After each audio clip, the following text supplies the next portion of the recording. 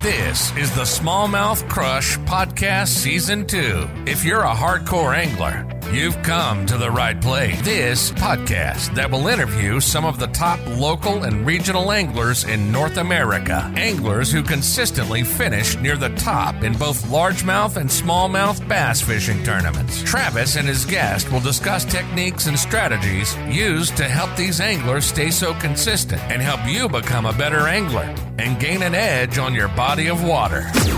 And now, here's your host of the Smallmouth Crush Podcast, Travis Manson. Hello, welcome to the Smallmouth Crush Podcast. My name is Travis Manson. Another exciting week talking with some of the top local and regional pros from all over the country. We're getting a wide variety of different anglers. Everyone's got their own strengths and ways that they fish across this country, whether it be largemouth, spotted bass, smallmouth, a little bit of everything for season 2 this year. And I'm really excited. I say that all the time. I'm always excited because I'm always learning. I'm taking notes, and my wallet's still feeling it into season 2. Every time these guys come on and start talking about baits, the good news is I get to grab all the baits before you guys, since sometimes we tape these a few weeks ahead of time. I can sneak in there and grab the goodies. But it's always an interesting approach, learning about all the different techniques that are out there. So I'm excited to get to our next guest. But before we go there, we got to talk about, of course, the Reel Shot. You guys know the Reel Shot's been with us. It's my go-to shop when it comes to anything and everything bass fishing related. A lot of different baits, whether it be Kitech, Yozuri, Mega Bass, Evergreen. You guys know the drill by now. Z-Man, Berkeley, Rapala, they got it all. St. Croix rods, Shimano, Daiwa reels. Head on over to thereelshot.com. Use my code. So if you've never shopped on the Reel Shot before, you can use the code SmallmouthCrush15, and you're basically going to get 15% off your first order, which is a pretty cool deal. For those that have shopped at the Reel Shot before, if you check out the description below, I might have a code for you as well to utilize and take advantage of as well. So, well, let's bring on this week's guest. Scott, how are you doing? I'm doing good, man. How are you? Good. Everyone's got their own little take when it comes to fishing, and you certainly have the track record to prove that. Unbelievable, really. I mean, you've done some damage out there, and it's pretty exciting being able to – I'm going to try to pick your brain a little bit and find out what makes you so successful, as well as some of the different techniques that you utilize on a regular basis. But before we get into all that, Scott, if you could take a moment just to give us a little bit of introduction, a little bit of background about yourself, some of your home bodies of water that you fish, and what you got going on. My home lake's actually, I live on Lake Norman. So if you know anything about Lake Norman, and pretty much this region, I mean, probably Norman, Wiley, High Rock, Kerr, whatever you call it. I mean, right. Different regions call it different things. But yeah, that's supposed to, I grew up in Charlotte, North Carolina. And then, like I said, I live in Denver, North Carolina now, which is on Lake Norman. And that's pretty much it. Man, I've been fishing probably competitively since the mid to later 90s. Okay. And, yeah. I mean, been pretty successful at it. But, I've actually fished the tour, FLW tour for a while, but it's like I never really had this sponsorship and everything. You try to get out there and do that on your own money. It's a whole different beast now. And back when I was doing that, I don't really think I was prepared for that. So, right. But, do you have a desire to possibly fish at a higher level? Well, I mean, if I had the sponsorship, I think I could do decent out there. But like you say, if you don't have the sponsorship, that's a pipe dream, because very tough. It's hard to do it on winnings alone. I mean, you can actually win more money fishing locally. So, and that's kind of the way I look at it. I think you have done well locally. Talk to me a little bit about that. So you're close to Lake Norman, or you live on the lake? I actually live across the street. My mom and dad live across from me. They live on the lake. So I've actually got lake access. So I grew up fishing Norman. And if you grew up fishing Norman, you're better be a good dock fisherman. So that's kind of probably my forte. I mean, there's a lot of other things I do, but probably what I'm best at would be fishing docks. When you see the tournament schedule come out and you look at all the different bodies of water, do you get out of your region a little bit, or do you really focus right there locally? I mean, I fish some of the bigger stuff too. I mean, we we fished Bass Opens. We're not doing that this year. We're going to actually fish the Toyota Central Division this year because I like the schedule better, mainly because of, they're going to Chickamauga, and I've been there a couple of times and fished real big tournaments and finished top 10 both times.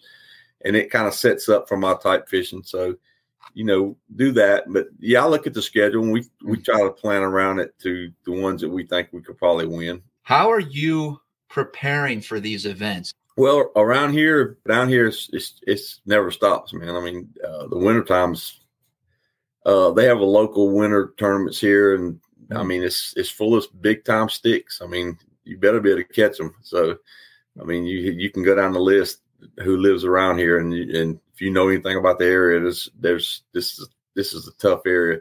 But like I said, it starts. It's like I said, it never stops. So I'll look at the schedule. Like usually around things really get kicked off around here late February. The bigger stuff like the BFLs, the ABAs, stuff like that. So usually it starts out you're fishing the winter. The first one or two of them will probably be kind of winter fishing. Then it kind of evolves over to where catch a lot of them on shooter jigs. We're pretty popular around here is the shooter jigs, and we're pretty that's what we do. So we're gonna have to talk a little bit about that for sure.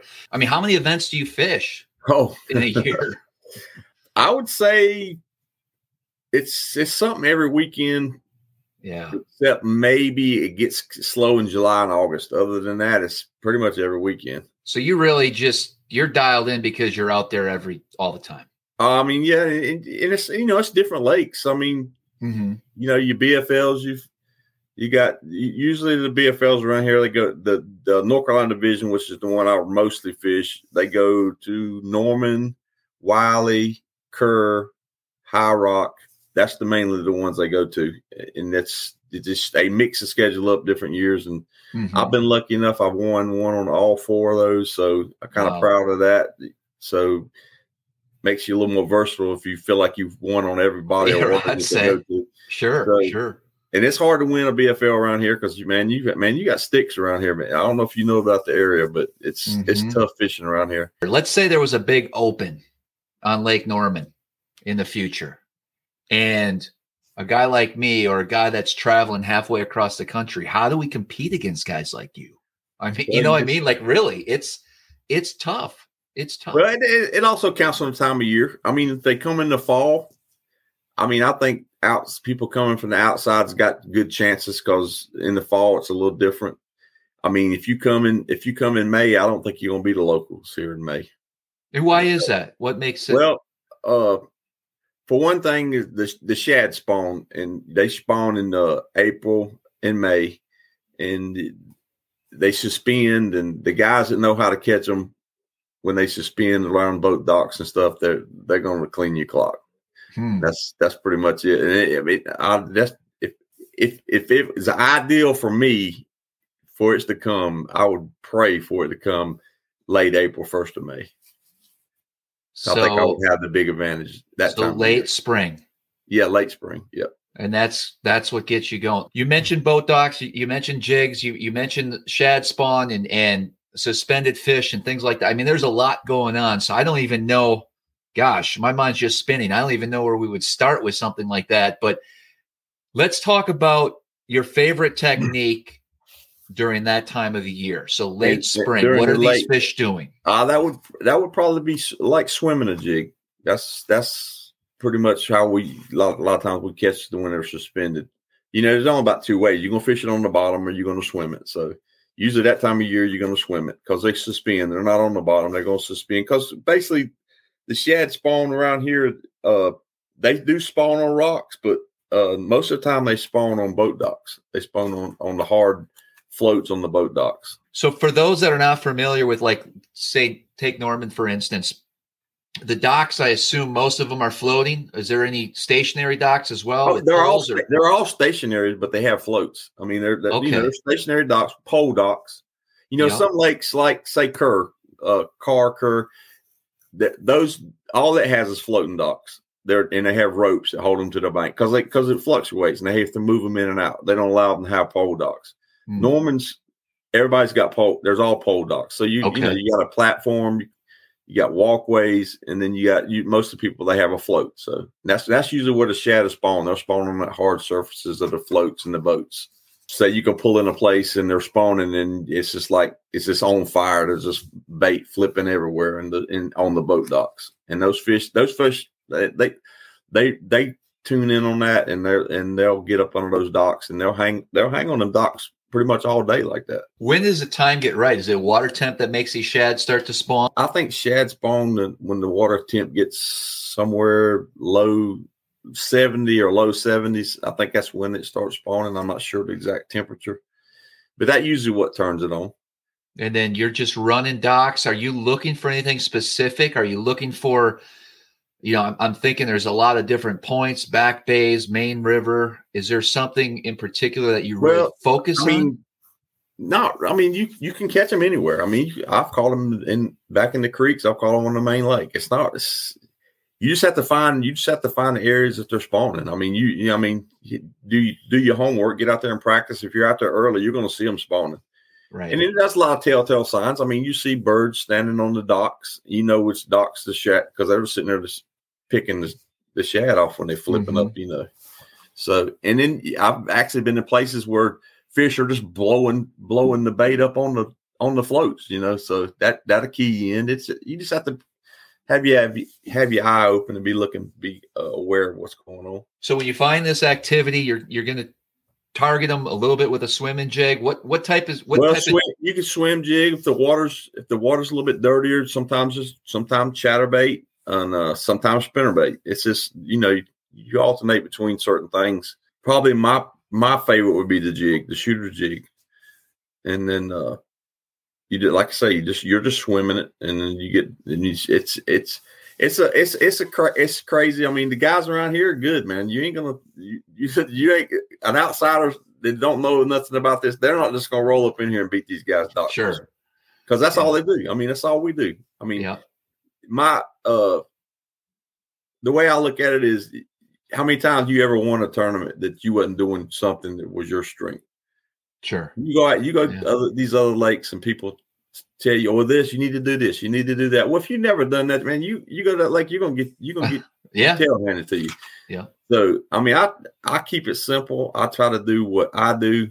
There's 4 or 5 different things. It changes throughout the year, but I try to keep it what I'm good at, and don't try to get too technical with it, and don't try to listen to too much dock talk, because that'll get you too. When you see a shad spawn going on, it's a specific dock. Looking back over the last couple of years, is it typically the same type of dock, same area that you can kind of go back to year after year? Do you notice that kind of changes and every year is different? Yeah. Like you have your favorite little, I know the shad spawn's going on, and you go check. You definitely have that. You have your favorite areas. I think it's a lot to do with the kind of floats too. Like you want they have to have something hard but they will spawn on boats too. The boats that's in the slips. I can't say there's a certain dock that you're looking for. Like I say, you just kind of have to put your time in. Sometimes they're like the ones out there over deeper water, if that makes any sense. Yeah. Talk to me a little bit about the shooter jig. Describe that for people that aren't familiar with it, as well as some of the different styles. Jig. It's hand tied, and a hand tied jig's pretty much a lot, but especially skipping jigs, because you ain't got to worry about your skirt coming down. With the rubber band jigs, they're not near as good. Buddy of mine, Louis Hall, he's the one owns Shooter Lures, and he's been making jigs for years and years and years, and he's one of my sponsors, and he takes care of me. I think it's the best jig around. And so for that application, what sizes are you normally using? If I'm going to swim it, I'm going to swim a 3/8 because I don't want it to sink real quick. Sure. And if I'm going to fish it on the bottom, I'm using a 1/2 ounce. That's pretty much all I use. Those two, 1/2 ounce, 3/8. What are some of your colors you really kind of gravitate towards? Well, we have a special color that he makes. He don't really sell. He just makes it for us. So I don't know if I want to tell that color, but give us a hint. Give us a hint. It's a crawdad kind of color. It's imitating.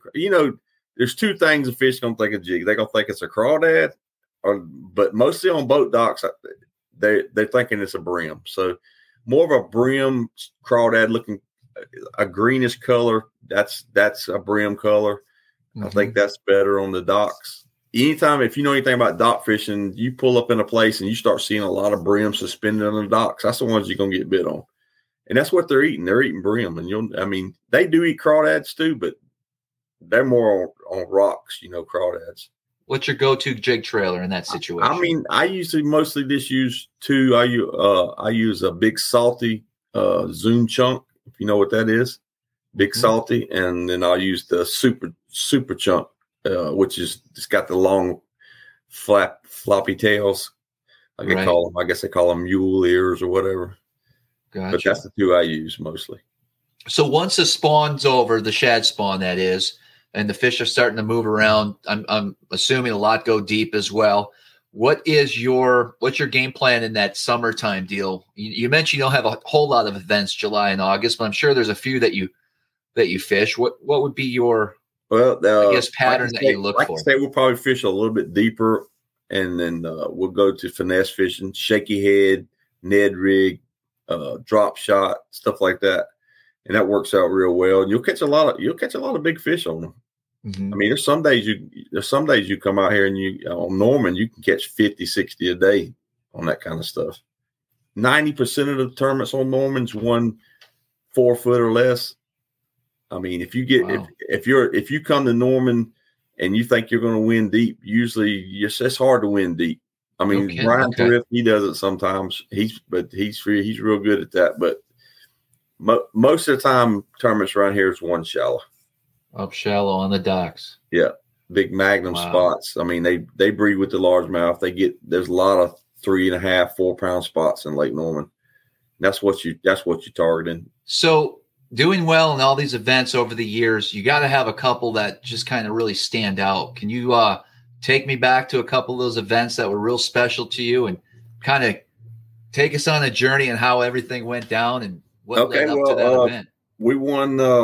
I don't know if you know the Carolina Bass Challenge. Have you ever heard of that? CBC? I have. Yes. Yep. Yeah. We won the championship in that. It was at Lake Wiley. It's kind of a tough road to get there. I was fishing the opens that year, and only way we could qualify, you had to get so many tournaments in. The only way we could qualify was fish the South Carolina side, which we don't usually fish. Okay. Because it conflicted with too much stuff I was fishing. Yep. So actually one of them I had to fish the open at Toho. We ends Friday, had to drive to Lake Murray, get there about 3:30 in the morning and get up and fish the Murray. First day of the tournament. Yeah, wow. And I was pretty much spent, so we didn't really do good. So I'm only think we fished but a few hours. But anyway, we got our tournament in, and that qualified us for the tournament. What a championship was at Wiley, and the first day it poured rain all day, and it never got out of the low 40s. And you know what kind of day that is. Yeah. I had waterproof boots on, and at the end of the day, I took them off and poured water out of them. And, sure. 40, 42, 41 degree and pouring rain all day, it was brutal. And I really didn't, we barely made it because my partner, he was wanting to leave at 1 o'clock, and we only had 4. It was tough as nails. And I was like, man, we get one more, we'll be all right, So finally, he kept griping. He wanted to leave because he was freezing. It was brutal. A lot of people left. And, sure. And I said, well, let's go over here at this one spot. We always catch one, no matter how tough it is. I said, if we catch one, we're gonna go weigh them. So we go over there, and lo and behold, we caught a 3-pounder. Give us 11 something. And I'm like, we got to go. He said, well, let's go weigh them. And it had an hour and a half to go, so we went in an hour and a half early and weighed them. Right. So the second day, we kind of had a game plan because it rained so much, the lake was going to flood up. So we changed the game plan and we went for suspended fish. And there wasn't nobody else doing that. And we end up catching the biggest bag, and we end up coming back and winning the $50,000. Wow. And, we made the right adjustment. That's what fishing is all about, man. You got to make it. Everybody can catch a fish. Yeah. Winning tournaments is all about decision making. You know what I mean. So you got to make that right decision at the right time, and we did that day. So we won that $50,000. It was a tough road to get there, but we got it. So that's pretty cool. So the decision to go after the suspended fish, what made you do that, and why weren't other anglers keyed in on that? Well, there was a couple locals in that one that I knew was catching them, but they were catching them way up the river, and I knew all the rain and the water flooded up 2 probably 2.5 feet overnight, and I knew that where they was catching them was done, so I wasn't worried about them anymore. And we just made a decision that flooded up so much that we just didn't think we was going to get bit on the bank, and we was right. It was tough. Nobody hardly caught nothing, and we ended up catching 15 something that day, which was a real good bag for them in the fall. And we just made, like I said, we just made the right decision. Yeah. In your mind, what makes you so successful and the reason behind all that? I think the main reason that I'm successful is I fish my strengths. I know a lot of guys, I mean, I'm not going to mention names. They get out there and they fish on the road, and some of them's pro fishermen that they listen to too many people, man. They get too much. They listen. There'll be 3, 4, 5 of the anglers that they're fishing against. I call them every night and tell them this and tell them that. I'm not going to listen to that. I'm going to stick to my strengths. If I go to a lake, first thing I'm going to do, I'm going to look, and I'm going to say, I'm going to go try this. This is what I'm good at. If they're doing this, I know I'm going to do good if they're doing what I want them to do. I mean, I've fished tournaments. I mean, hundreds of tournaments. I've won hundreds of tournaments over the years. Right. But, I mean, so for an example, Kerr Lake, we've won the cat championship up there. We've won it twice. We fished it 3 times and we've won it twice. The one time we went up there, hands down, I knew we was going to win it before it started. It's a 2-day tournament. I knew we was going to win it before it started. I mean, we got up there, we practiced 2 hours, had 18 pounds in 2 hours, which is a bag up there. Sure. And I knew what we was doing, nobody else was going to be doing. And I knew it would last 2 days. And we did. We caught them. We really caught them. And we won that one. So, wow. Like you say, you fish your strengths, you find out what you're good at, and you roll with that. That's how I look at it. So let's take you like total different area in the country, and you show up to a lake that, let's say, you haven't been on. I'm assuming this is the type of advice you're saying. So because you love fishing docks and you're comfortable with that, that's going to be a pattern or an area that you're going to look at first. Well, that's going to be that's going to be right up in the top 3 things I'm going to look at. Okay. If there's docks on that lake, a lot of times these guys that live down here, they'll go up north and fish these guys. They don't stand. They go in to catch them on those lakes because they don't fish docks. They got them all to themselves. So a lot of guys do that. I mean, and a lot of times those smallmouth lakes, you usually can't win on docks because you can't get enough big fish to win. Mm-hmm. But you can do good a lot of times on docks. And like I said, that's going to be the first thing I'm going to look at. And if I start getting bit on boat docks, it's going to be in my house then, because I know I can catch them then probably pretty good. Just in the past, I can think of some times when I fished lakes and I'm not familiar with, like, say, Kentucky Lake, and it was in the fall and everybody's saying how you have to get up on these shallow bars and throw, top waters and try to find these schooling fish. And here I was struggling because I couldn't get it done like everyone else is supposedly doing on that lake. And I picked up a drop shot and looked for something that kind of reminded me like home.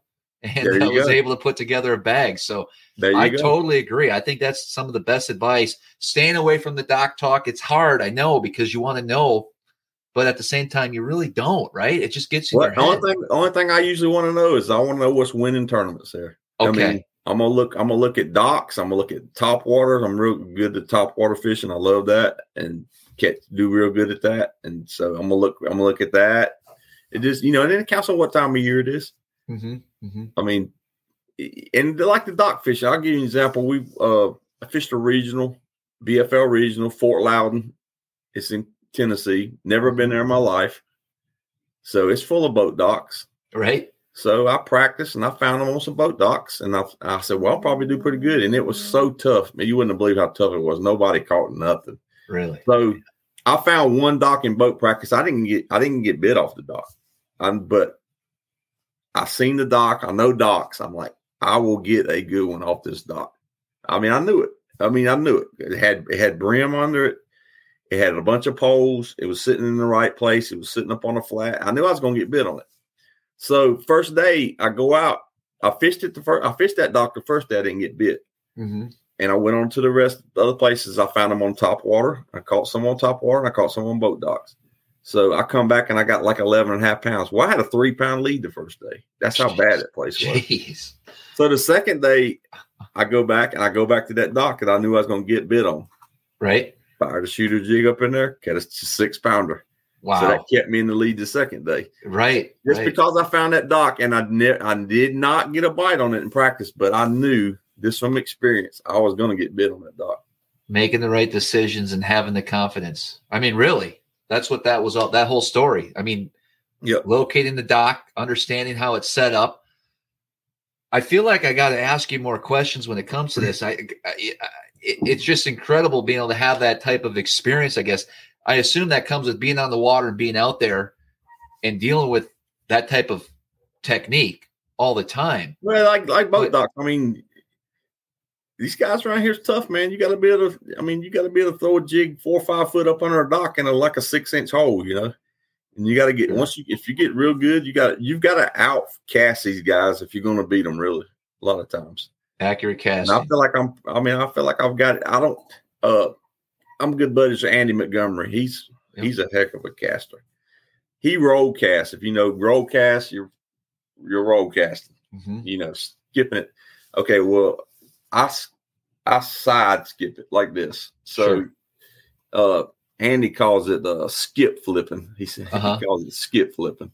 So, or flip skipping. Flip skipping. But yeah, so that's what I do, and I mean I'm real good at it. And I fish tighter to docks than a lot of people. A lot of people, when you roll cast, you have to get back from the dock. Okay, you got to get that wind up, and you can't be close to the dock and roll cast it under a dock. You'd be banging. You can't control your bait.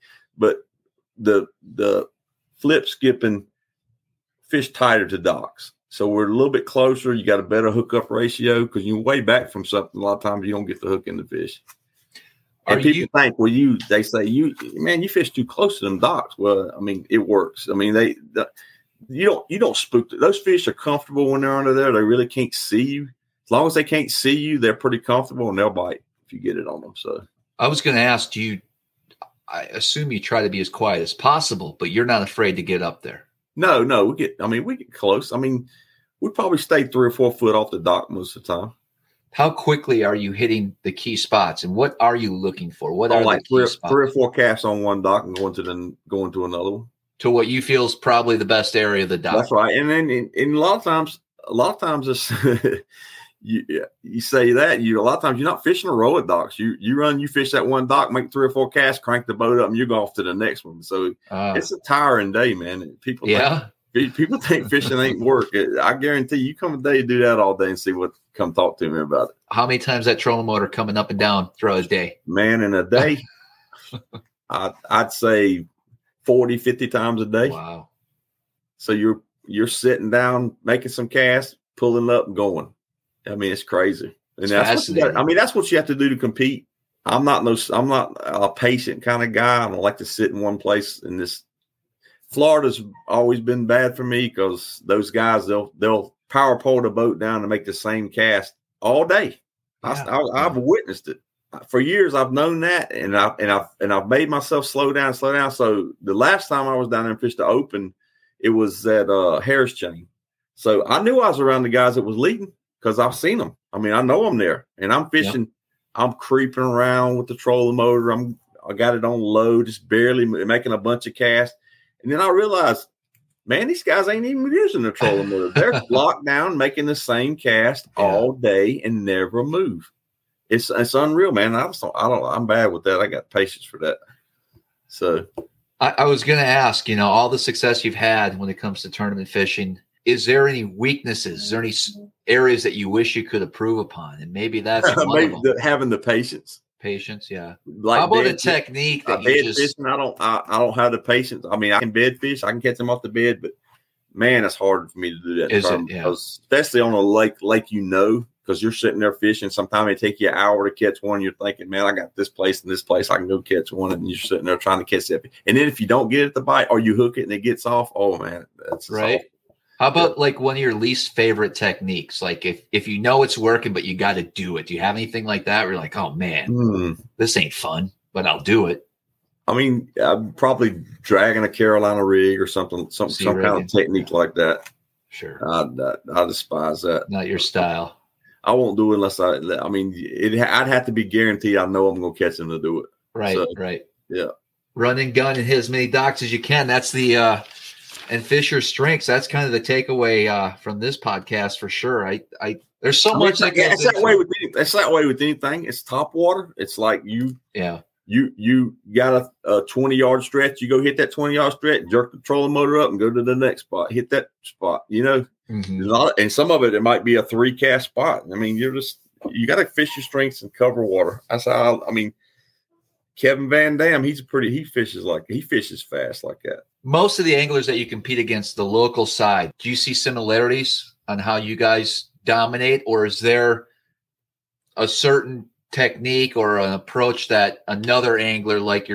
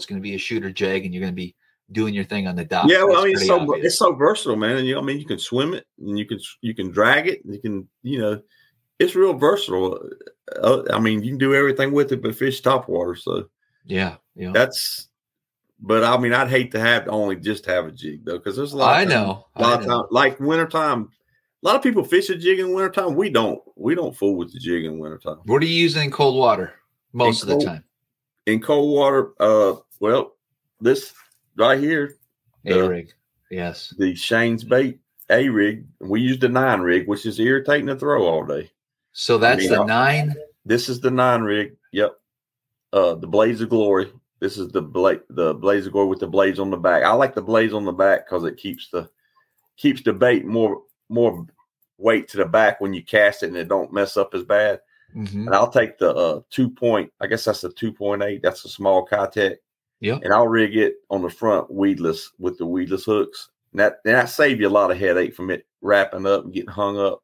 Okay. And then I'll take the back, the 3.3s, and I'll rig them with the hook out. So, and that's pretty much my setup on that. And I usually most people throw it on braid, man. I was going to ask you, are you floor or braid? No, I'm gonna tell you, I throw it on 25-pound mono. Really? I want the big line, and I don't care about the little bit of stretch because when they eat this thing, they're hooked. And another thing about the A-rig, people, they all want to throw it on 7.6 heavy rods. Why would you want to fool with a 7.6 heavy rod throwing that thing all day? I mean, yeah, maybe if you was fishing deep somewhere and you wanted to make one crazy long cast or something. But man, if you target casting that thing and you throwing a 7.6 rod, man, sure, you're gonna be over at the getting your joints worked on pretty regular. So you're trying to run that A-rig tight to cover, find brush, fish it around brush. Yeah. You'll see the fish. So what's your rod choice? What's your action? I use a 7-foot medium heavy is all I use, and I just rig it up with the loose. I put the 7-to-1. Yeah. And I'm not real big on rod speeds. I get most of all of. I mean, real speeds. I get most of all of them fast. Yeah. I mean, because I figure if I want it to go slow, I'm just going to crank it slow. Exactly. I'm with you on that, but you'll have some people argue. That's for sure. Oh yeah, I ain't going with the slow reels because I feel like if I want to use it for something else, that's no good. Exactly. I'm right there, man. I'm right there. People are trying to talk me into. I'm starting to. I used to be all high speed, and I still like that concept, but. Too much talk. An example around here, if you're crankbait fishing, people think it's wintertime, you have to fish a crankbait slow. Man, that ain't true. Yeah. I mean, them fish are gonna bite that bait. If they want that bait, they're gonna get the water don't get upper 40s is usually as low as it gets around here. Yeah. Any fish in that lake wants to run that bait down, he'll get it. I mean, sure. And that it makes them bite when you fish it faster because it deflects off of stuff, and that's when they bite it. Yeah. I'll give you an example. Fished at Lake Murray. It was in February. I mean, I probably had 20 something pounds, and I'm catching them all cranking, and I'm cranking that bait real fast. My co-angler, he ain't got nothing. Right. He ain't catching nothing. And he said, man, I ain't catching nothing, man. Let me catch one. It's an hour to go. I'm throwing 3-pounders back. I had 20. Jeez. I think I had 23 pounds at the time.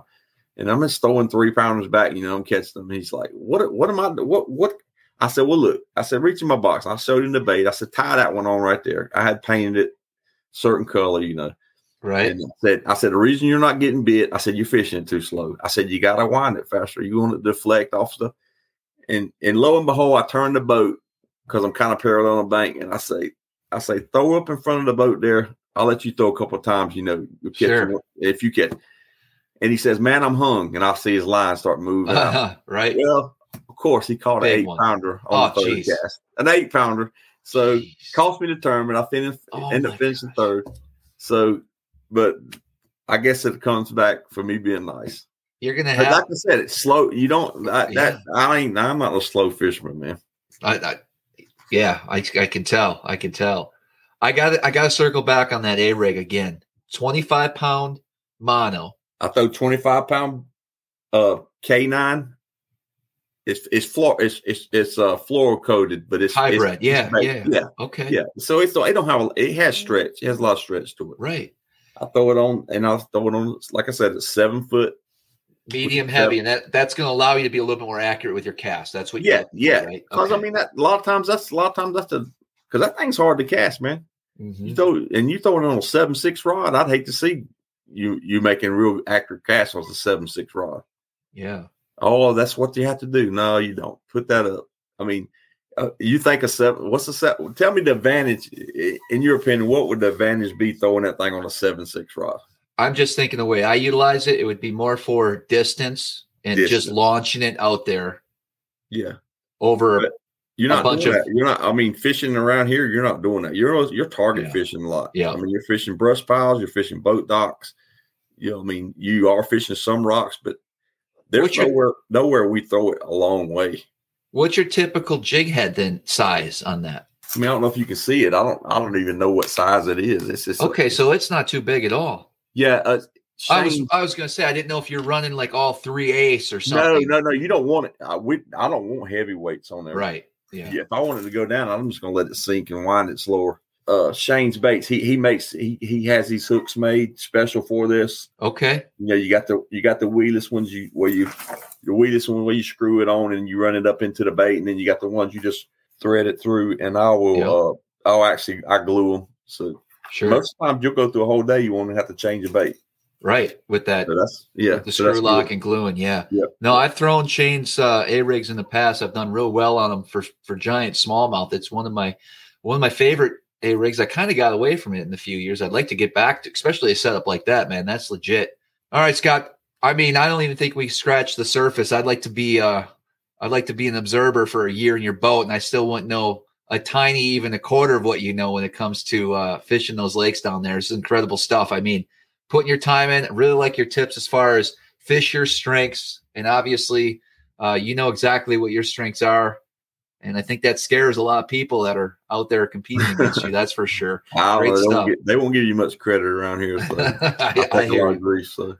I hear you. Exactly. Well, how can people keep up with what you're doing and follow as far as social media and things like that? Well, we have a podcast we do on Thursdays at 7, Fishing Legends Live. If you want to look it up on Facebook, we've got an Instagram. We're getting started on YouTube a little bit. We got a guy working on that. But like I say, Fishing Legends Live, 7 o'clock on Thursdays.